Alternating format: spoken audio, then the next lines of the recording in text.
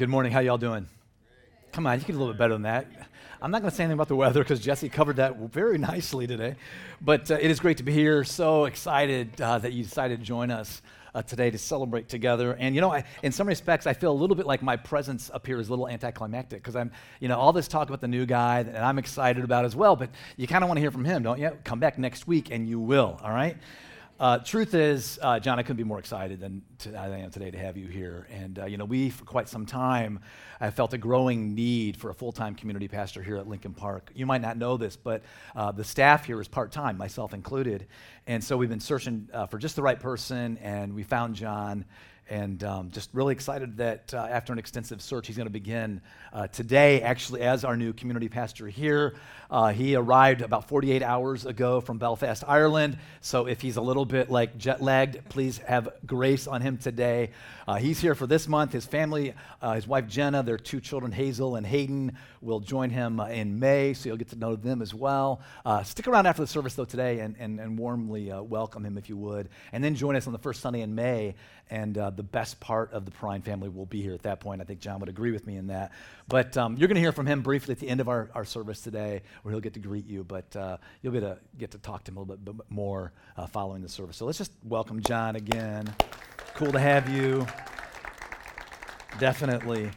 To get us kind of started, though, this morning, I asked our staff, the staff that we had prior to John's arrival, okay? I didn't ask John to do this. I asked our staff here at Community to share some awkward photos from their childhood, okay? Two of us cooperated. The other one, whose name sounds a lot like Tizzy, I won't mention anybody's particular names, Lizzie Cho. Apparently, she could only find adorable photos like this one of her. And I don't know how you guys feel about the Michigan State shirt. I expected to get that from somebody. Okay, we got some thumbs down, some thumbs up. I know we got some Michigan State grads here. Okay, but the truth is, apparently, Lizzie had no awkward phases like the rest of us. She just was always adorable. What do you say about that? Now, Jesse, who was up on stage earlier, seemed to be more in the spirit of what I was talking about. He sent me this photo. Nice mullet. That's all I can say. Now, for me, it was super easy. Just find any photo of me between the ages of 10 and 18, and they will make all of us feel just a little bit uncomfortable. Here I am. That almost felt like pity. Like, that laugh was like one of those, ooh. Rocking the turtleneck and the sleeveless. Right on. Yeah, I look like some sort of junior psychotherapist or something. Like, all I need is like a pipe and a lazy boy, I think, or something. But anybody else look back at pictures from your childhood or teen years and go, why did my parents let me out looking that way? Okay, so all right, so like I'm not the only one. Okay. I mean, I've looked at many photos and thought, that haircut, those clothes, I can't believe somebody didn't stop me. But today, this is all a point, okay, I have a reason for bringing this up. Today we continue our series, Created for Community, and we're talking about the importance of small groups. And I think pictures like this remind us why we all need close friends who will tell us the truth and keep us from going out in public like this. You can take that picture off, please. Thank you. Yeah, we're in week 2 of this series called Created for Community, and we're talking about the importance, I think, of pushing back on our tendency to do life alone. Because there are things that happen in community, in a group of intentional, Christ-following friends that just don't happen anywhere else. Last week, we called it one anothering. Say that after me, okay? One anothering. That's kind of a mouthful, isn't it? And these are phrases that describe what happens in this intentional community that God so longs for us to experience. It's where we accept one another. It's where we serve one another. We forgive one another. We pray, encourage, love one another. We actually find that one another phrase 59 times in the New Testament. 59 times. And those phrases describe the kind of remarkable relationships that God so longs for us to experience in a community of people that around here we call a small group. But I also get it. There are plenty of things holding us back, right, from connecting in a small group. Busyness is an obstacle, right? Anybody here would say they're not busy? Almost everybody says, yeah, they're busy.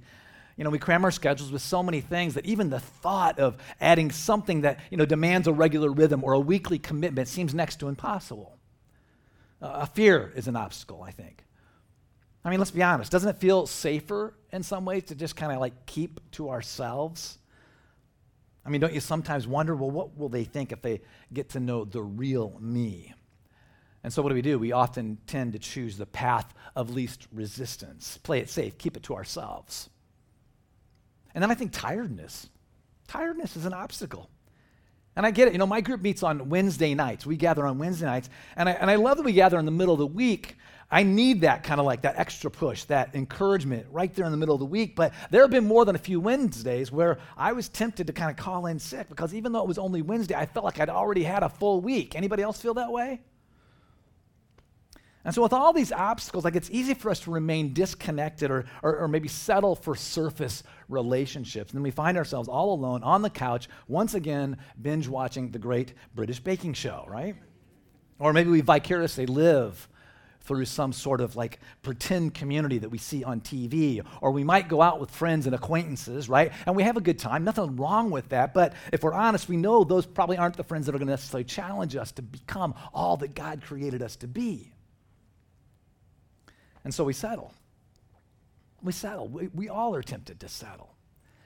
But when we settle, we're the ones missing out because we are created for community.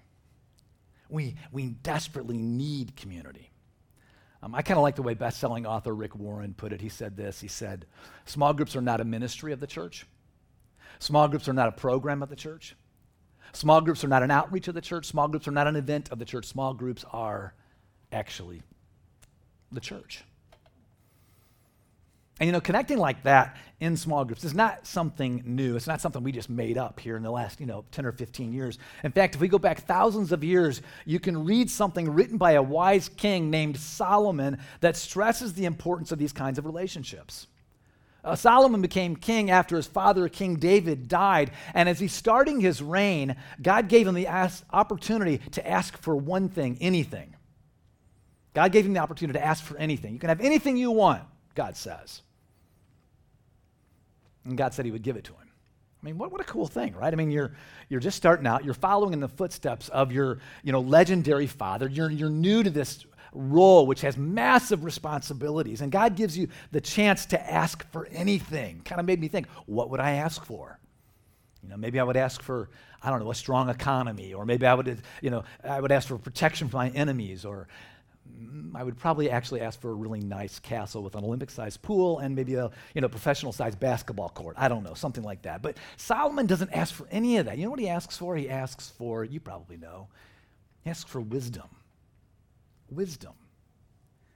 I mean, anything in the world could have been his, and Solomon asks for wisdom. And God is so pleased by his request that he gives Solomon what he asks for, and he becomes known as the wisest person who ever walked the planet. People all over the world travel to consult with him, seek out his advice and wisdom. Now, the good news for us is that much of Solomon's wisdom is recorded in Scripture, and in one particular book, it's called Ecclesiastes. I know that sounds more like a virus than a book, but it's a book in the Bible, Ecclesiastes. But in this book, Solomon talks about the importance of living in close and intentional community. And in one place, he talks about it like this. He says, 2 people are better off than one. 2 people are better off than one, for they can help each other succeed. If one person falls, the other can reach out and help. But someone who falls alone is in real trouble. Somebody who falls alone is in real trouble. That kind of jumped out at me when I saw that. Because I've read this many times, but think of that. Someone who falls alone is in real trouble. Ever see someone fall alone? Have you ever seen somebody fall alone? I don't know. Maybe it was a financial fall, the loss of a job, or maybe a major unexpected expense. And in no time, their security was gone. And they wondered where they could go for help. Ever see someone fall alone? Or it might have been a relational fall you saw someone experience. Others saw it coming too, but somehow they didn't see it, or maybe they just ignored it, hoped it would go away. And because they placed all their relational bets on that one person, they were left alone. Ever see someone fall alone? I don't know, maybe it was a physical fall. The test results were way worse than expected. The diagnosis was devastating, and suddenly a person's future was in doubt, and they had nowhere to turn for real support to try to get through what they were going through. ever see someone fall alone? Honestly, I mean, I feel like I see this happen quite a bit. Just this past week, I got a text from someone I hadn't heard from in months, and in this situation, he's running away from a difficult marriage. He and his new wife are separated. They have a little boy who will likely feel the brunt of this way more than he or his wife, and it's absolutely heartbreaking. And I'm going to do whatever I can to help, absolutely, but the real tragedy is that I don't think this person really is surrounded right now with people who love him enough to really speak the truth to him. I got another call from somebody I hadn't seen in months, and she too is in crisis, stranded in another part of the world, estranged from family, with nobody to turn to. And again, I can't help but think, man, if only she had a caring community, a small group of people who could rally around her right now. I mean, we spend so much time, don't we, building our individual lives, working hard to get ahead, and we often just kind of like come home exhausted and give in to the temptation to just kind of be alone or settle for just shallow relationships, don't we? But the problem with that is, you see, when we fall, and it's not if, all of us are going to fall at some point, or have, right? It's not if. When we fall, if we do that, then we'll fall alone. We'll fall alone. And you know, when I get a call or a text from somebody like that, oftentimes my first thought is, I wonder if they're in a small group. And I start thinking, but then I realize they're probably not, because they wouldn't be calling me first if they were. Truth is. And don't get me wrong, I want to help. I'll do the best I can to help. Love it when I can help. But I cannot give that person what a close-knit group of Christ-following friends can give that person. I just can't. And I know John, our new community pastor, tell the same thing. Man, small group is the best place to be, because you don't want to fall alone. So let me just ask you, and I want you to just respond in your mind. Don't let this question just kind of go in one ear and out the other. Honestly, do you have someone you can call if you're in trouble at, say, 2 in the morning and you're about to fall? Do you have a few people that you could call? If it's 2 in the morning, you're in trouble. Maybe you just had a relationship just blow up. Or maybe you're in a tough spot and you just need some advice, some wisdom from somebody you know will not tell you what you want to hear, but what you need to hear. Do you got somebody that you can call? Do you have a group of friends that you know you can count on? According to the American Sociological Review, the answer for many of us is no. 1 in 4 people say they don't have one close friend they can talk to. 1 out of 4 people, just look around the room, 1/4 of us would have to admit, no, I don't have one close person I can talk to. Another 20% said they have one. So if my math is somewhat correct, I think that means half of us here have one person or nobody that we actually believe we can count on. I mean, that's devastating, isn't it? Think about that. And I'm not saying it's easy, and then let me just say too, being a part of what happens here on Sundays is great. I love when we get to gather and celebrate and be an encouragement to one another and kind of recognize, okay, I'm not the only one on this journey of following Jesus. It's great to be here. We need to be here. But if this is where it stops with you, it's not enough. It's not enough. You're missing out. Because your small group will be there when you fall. And we need that. All right, small groups are not only there for us when we fall, they can also prevent us from the fall in the first place. All right? They can also prevent us from the fall in the first place. If we go back to Ecclesiastes chapter 4, Solomon writes this. He says, also, if 2 lie down together, they will keep warm. But how can 1 keep warm alone? Though 1 may be overpowered, 2 can defend themselves. A cord of 3 strands is not quickly broken. In other words, on your own, you're probably not going to be strong enough. But you see, when you're in a group, you can prevent a lot of bad stuff from happening. A small group can keep you from being overpowered and broken down, and a small group are people that have your back, people who will stand with you, people who will look out for you. Yeah, small groups are preventative. What do they prevent? Well, for one thing, I think small groups prevent blind spots. Small groups prevent blind spots. Now, blind spots are troubling by definition because they're obviously something you didn't see coming, right? I have a bit of a confession to make. I am not known as the safest driver in the world, okay? People who've driven with me will tell you that my blind spots are much bigger than most people's, like the entire road, okay? And for the longest time, I was in denial about how just awful of a driver I am until my family finally had like an intervention, sat me down, looked me in the eye, and said, yes, we are actually scared when we are in the car with you. Since I know the first step in recovery is to admit you have a problem, that's what I'm doing right now. I'm admitting to you that I have a problem that I'm working on, and I admit that my blind spots are much bigger than anybody else's. But let me just ask you, okay, because I doubt that everybody here is innocent. That's what you do too when you have a problem, right? You try to make it everybody else's problem. Have you ever caused an accident or nearly caused an accident because you changed lanes and didn't realize there was a car in the lane next to you? Anybody? Come on, show of hands. Let's do this. Almost all of us have done that at one time or another, right? They were in your blind spot, right? You didn't see them. But here's the thing, okay? The car's driving a few feet behind you. They saw it coming the whole time, right? And when you turned your signal on and you started to kind of go into that lane, they were probably slamming on the horn as loud as they could and yelling at the top of their lungs, but you probably had the music on too loud, so you didn't see them or hear them, right? They were trying to warn you of the danger. But see, that's what a small group can do for you. That's what a group of Christ-following friends in community can actually do for you. And we've all been there, okay? We've all seen this happen, right? A friend is in a relationship that is an absolute wreck. We've seen this, right? You've seen a friend that's in a relationship that's an absolute wreck. It was a blind spot. You saw what was happening, others saw what was happening, but nobody's close enough to that person to speak the truth, right?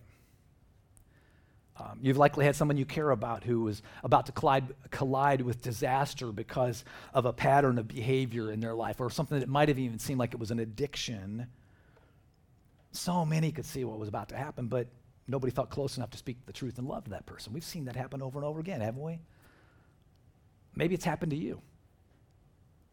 It probably has. You've probably had times in your life when you so wish you would have had a community of people who would have warned you about what was about to happen, but they just weren't there.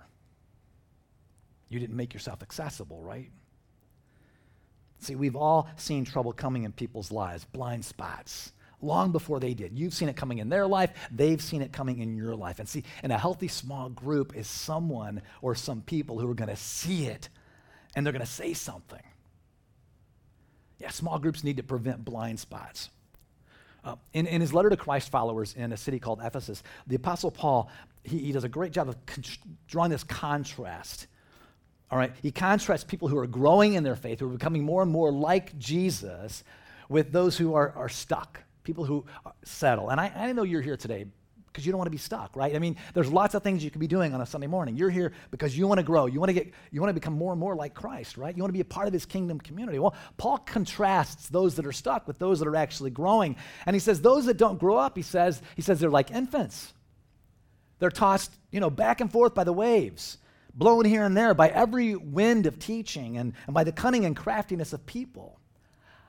I don't think any of us would raise their hand if I said that they want that. No, we don't want that, do we? And then he pivots and he says, it doesn't have to be that way. And check out what he says. He says, instead, speaking in the truth in love, speak the truth in love, we will grow. We will prevent blind spots. I think that's what he's saying there. Speak the truth in love, you'll grow, you'll prevent blind spots, you'll become in every respect the mature body, the mature body, that's the church, will become the mature church of Jesus, who is the head of the church, Christ. And then he says, from him the whole body joined and held together by every supporting ligament. Don't you see that there? We're here to support each other. You are a supporting ligament. We grow and build each other up in love as each part does its work. See, part of your work in the church, we need you because part of your work is to speak the truth in love. I think speaking the truth in love may be the hallmark of authentic Christian community. Think about that. Think about how much richer, more mature our lives would be if we honestly had a group of friends who would speak the truth in love. So hard to do, so hard to develop. It's so crucial, isn't it? But that's what Paul's saying. You want to mature in your relationship with Christ. We want to be that body together. Man, we got to speak the truth and love to each other. So let me just ask you, if you're in a small group, do you speak the truth and love to each other? Small groups prevent blind spots. There's one more thing that small groups can prevent, and it's isolation. Isolation. I wonder if we have any idea how devastating loneliness and isolation are to us, truthfully, relationally, physically, emotionally. Don't you? I really wonder if we have any idea how devastating loneliness and isolation are to us, relationally, physically, emotionally. Research has found that loneliness is linked to increased depression, decreased immune function, higher blood pressure. Did you know that? A review of 148 different studies found that people with strong social relationships are 50% less likely to die prematurely. I know that's a lot of numbers, right? Basically, it's saying if you have good friends that support you, you're going to live longer. You can actually live longer. A survey by the National Bureau of Economic Research found that doubling your group of friends has the same effect on your well-being as a 50% increase in income. How about that?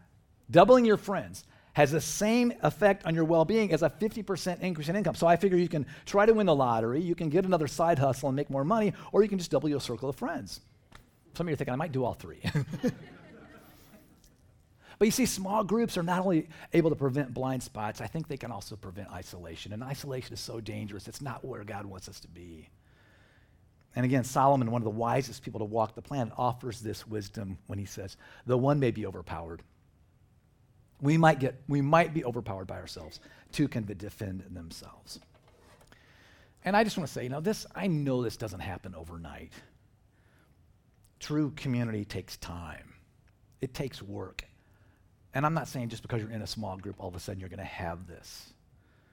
But the long-term payoff is so worth the investment. The long-term payoff is so worth the investment. I met with a financial advisor a couple of weeks ago, and it made me think of something that author and pastor Andy Stanley once said. He says a small group is like a retirement account. He said a small group is like a retirement account. If you wait, it won't be there for you when you need it. But if you invest now, make it a priority, you can draw on it when you need it. And then he goes on to say, I've never met anyone in authentic community whose broken heart left them broken. I've never met anyone in authentic community whose broken heart left them broken. You see, when the tough times come, those who have invested in a group fare much, much better. Community attender John Cole can attest to that. He faced a really tough season recently, and he shares his story. Watch this. My name's Jonathan Cole. I have 2 children, an 8-year-old boy named Ike and a 5-year-old girl named Charlotte. There was a September evening. I was driving home from work in 2019. One of the first days I prayed out loud. In that moment,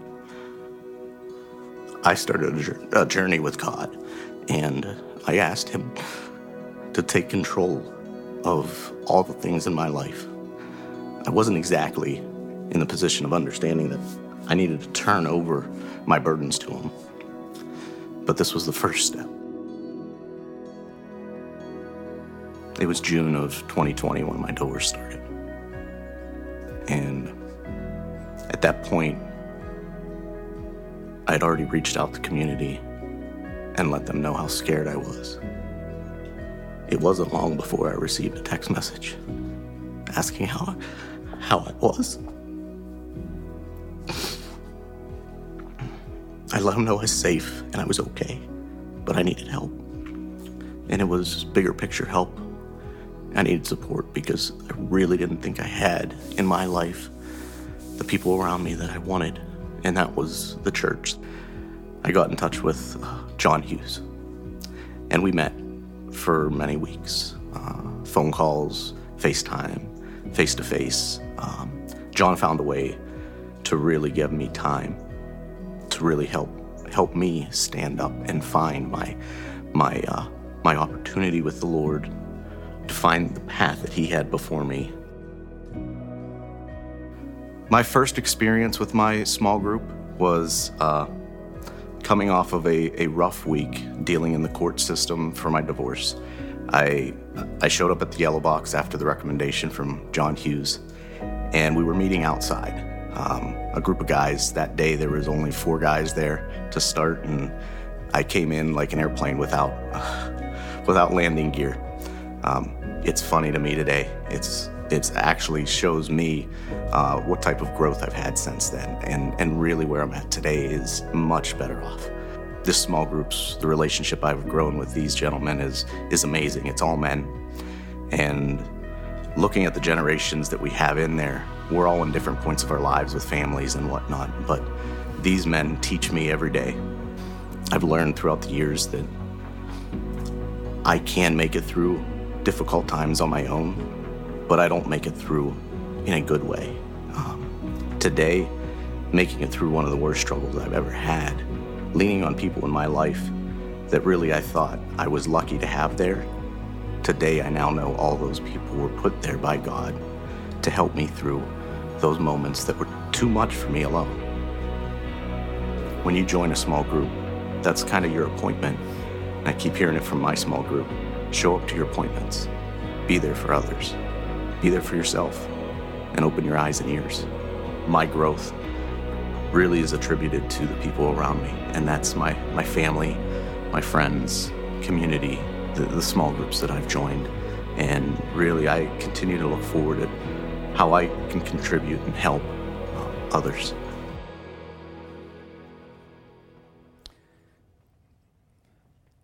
I think John's a great example of that quote. I've never met anyone in authentic community whose broken heart left them broken. I just want to leave you with a couple of challenges. I think the first one's going to be pretty obvious, okay? And it's this: if you're not in a small group, we'd love to help you connect into a group. We've got groups that meet just about every night of the week, groups for men, women, couples, mixed, online, in person. We'd love to help you find a group.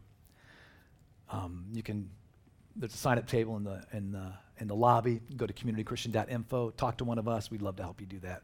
The second challenge, though, is for those that are in a small group, because I know as I look across the room today, the majority of you are actually connected to a small group, which is awesome. I love that. I said this before, but here's the deal. Just because you're in a group doesn't mean you automatically have what we've been talking about today. So I don't want to pretend that this is like automatic, okay? I mean, just because you check the box, right, doesn't mean that you've surrounded yourself with a group of people who are actually speaking the truth and love to you. It takes time. It takes relational investment. It takes a commitment to being a part of that community and intentionally on a consistent basis. And so I just want to say, if you're in a small group and it feels like maybe you've been kind of coasting or maybe in neutral a little bit, have a conversation this week and just ask each other, hey, what's it going to take for us to take it to the next level? What's it going to take for us to really be the kind of group that can speak the truth and love to each other? You know, people who make their small group a priority and understand the wisdom of Solomon, but they also see his wisdom perfectly embodied in Jesus' life and teachings. You might not know this, but Jesus actually spent the majority of his time with his small group, the 12, the disciples. He spent way more time with them than he spent with the crowds. And he knew the power of community. And he came and lived and died so that we could experience it too. So I want to kind of wrap up with this. I want you to think about your story for a minute, your own life story. Jesse talked about how in Bless we encourage people to tell their story. But I want you to think about your life story and kind of go there with me for just a little bit, if you will. And I don't know each of you individually. Some of you I do, some of you I don't. But go there for just a moment. I wonder, for example, what might have been different in your life growing up. If your dad, for example, would have had a group of guys who were deeply investing in each other, challenging one another to be the kind of men, husbands, and fathers that God wants them to be, what might have been different? What might have been different in your life growing up if your parents had been in a small group of couples that were encouraging them, to get through the tough times in their marriage, to consider what it might be like to have a Christ-following relationship. What might have been different if you, growing up, right? Maybe through the tough times in high school or even college or even as a young adult, had a group of Christ-following friends who loved you, were there for you, and helped you get through whatever it is you might have been going through. Maybe it's what you're going through right now. You see, together today, moving forward, things can be different. Things can be different. Because of Jesus, see, we can now choose community. Will you choose community? All right, let's pray. Father God, Lord God, we know you created us to live in community. We are created in your image. You our existing right now in community is God the Father, Jesus the Son, and the Holy Spirit. And so, God, it's no wonder that we long for that. We yearn for it. We need it. We function best when we experience it. So, God, help us to break through the barriers of busyness and fear or whatever it might be that keeps us from that, Lord, so that we can more fully experience life in its fullness, the life you so want for us. We pray this in Jesus' name. Amen.